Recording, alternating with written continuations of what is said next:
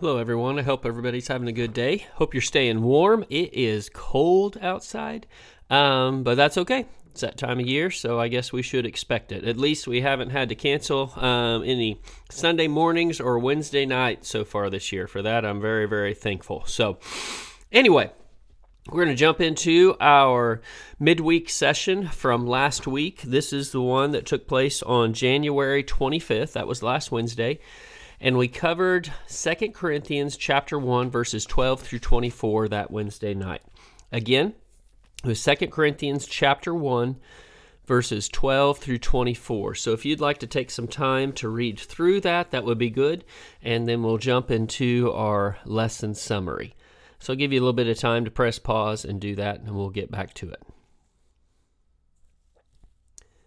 Okay, hopefully you had enough time there to check out that passage of Scripture. Again, 2 Corinthians chapter 1, verses 12 through 24.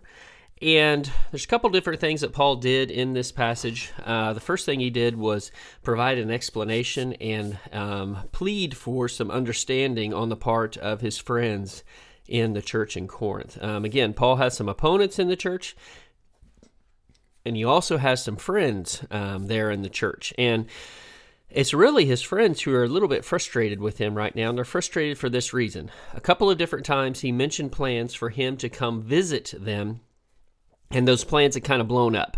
He didn't come through, and basically he was being labeled probably by the opponents and that he had in the church, and on top of that, he did not give his friends, they felt, an explanation for the opponents, and he was being, I guess, labeled as indecisive.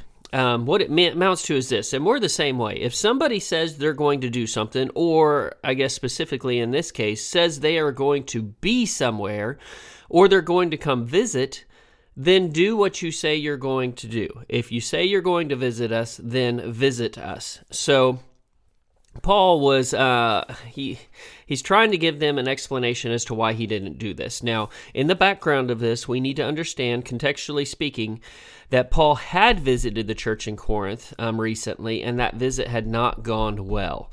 That he visited because his letter that he wrote to them, what we call 1 Corinthians, was not as effective as he had hoped when it came to kind of solving some issues there within the church. So because it wasn't, he visited them. The visit did not go well. He ended it abruptly. And instead of visiting again, he decided to write them a letter. Okay, so that's kind of the background of this.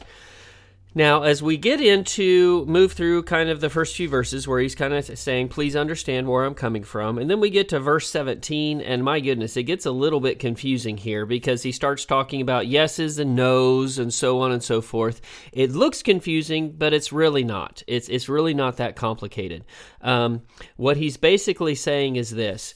They are accusing of him of being double-minded or of being indecisive. He's saying, yes, he's going to come, and then no, he doesn't come. Yes, he's going to come. No, once again, he doesn't come. Paul is saying that he is not guilty of saying yes, then no in one breath.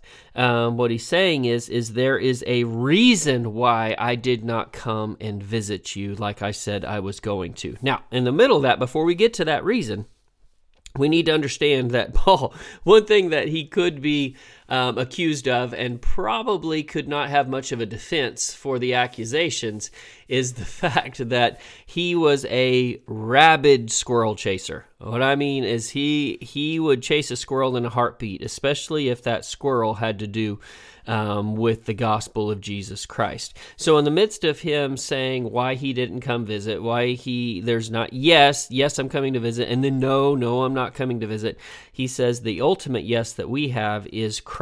Christ is our yes from God the Father. He is our amen, which is Christ is given that same title in Revelation as well, Revelation chapter 3.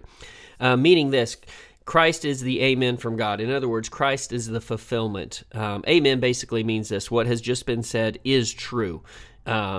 So Christ is the truth. Christ is the true fulfillment of all of God's promises. Again, Paul is always looking for the opportunity to emphasize the gospel. See, that's how Christ did fulfill the promises of the Father, is through the gospel. He came, he died, he was buried, and he arose. And that fact in history changed everything. Okay, so the point Paul makes after chasing that squirrel for a little bit is he did have good reason for not coming to see them in Corinth. He did not come to see them in Corinth this particular time because he wanted to spare them. He knew that after the last visit did not go well, that then if he visited again before this issue gets resolved, the opposition is dealt with, the visit would not go well at all.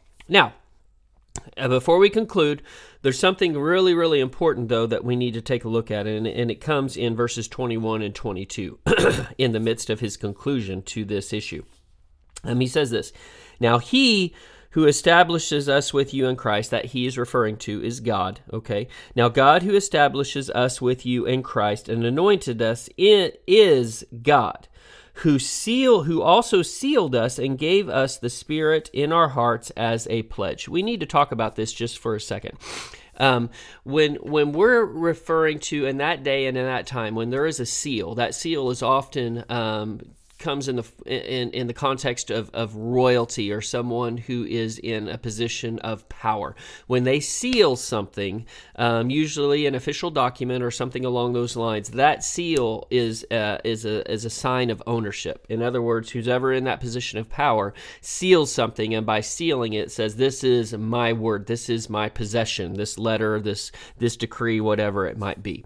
This is mine." So when it says that God seals us, it's God claiming us as his possession, reserved for himself in that day that is to come of total redemption, when we will become fully and wholly God's, residing in his presence for eternity. So that seal is also the pledge for us, or the down payment for us, and that seal and that pledge is the Holy Spirit.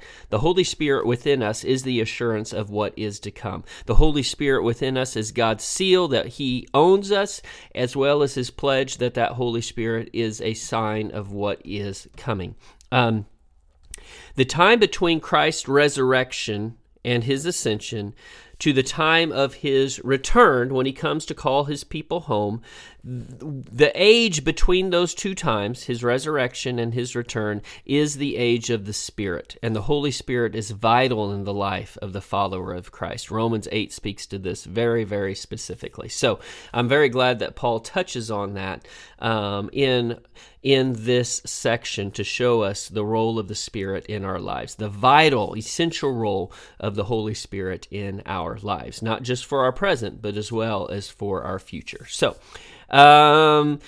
basically, it all amounts to this as we conclude this section, as we conclude chapter 1 of 2 Corinthians, is Paul postponed his visit to the church in Corinth until there could be a time of his visit when there would be mutual rejoicing, them taking joy in his coming and him taking joy in being in their presence. So that's what he was waiting for. And apparently, Paul's most recent letter, that is, as we talked about last week, that we will call Corinthians C, was well received in the hands of Titus to the people of Corinth, and it was a good thing. So Paul was going to get to see them with good news, hopefully, if nothing else happened.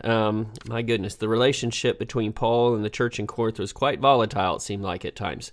So he's looking forward, though, to a good visit with them in the future. All right. Speaking of future, tomorrow is Wednesday. It is February 1st, and we will be tomorrow night in our class looking at 2 Corinthians chapter 2, verses 1 through 11, if you want to take a look at that in preparation.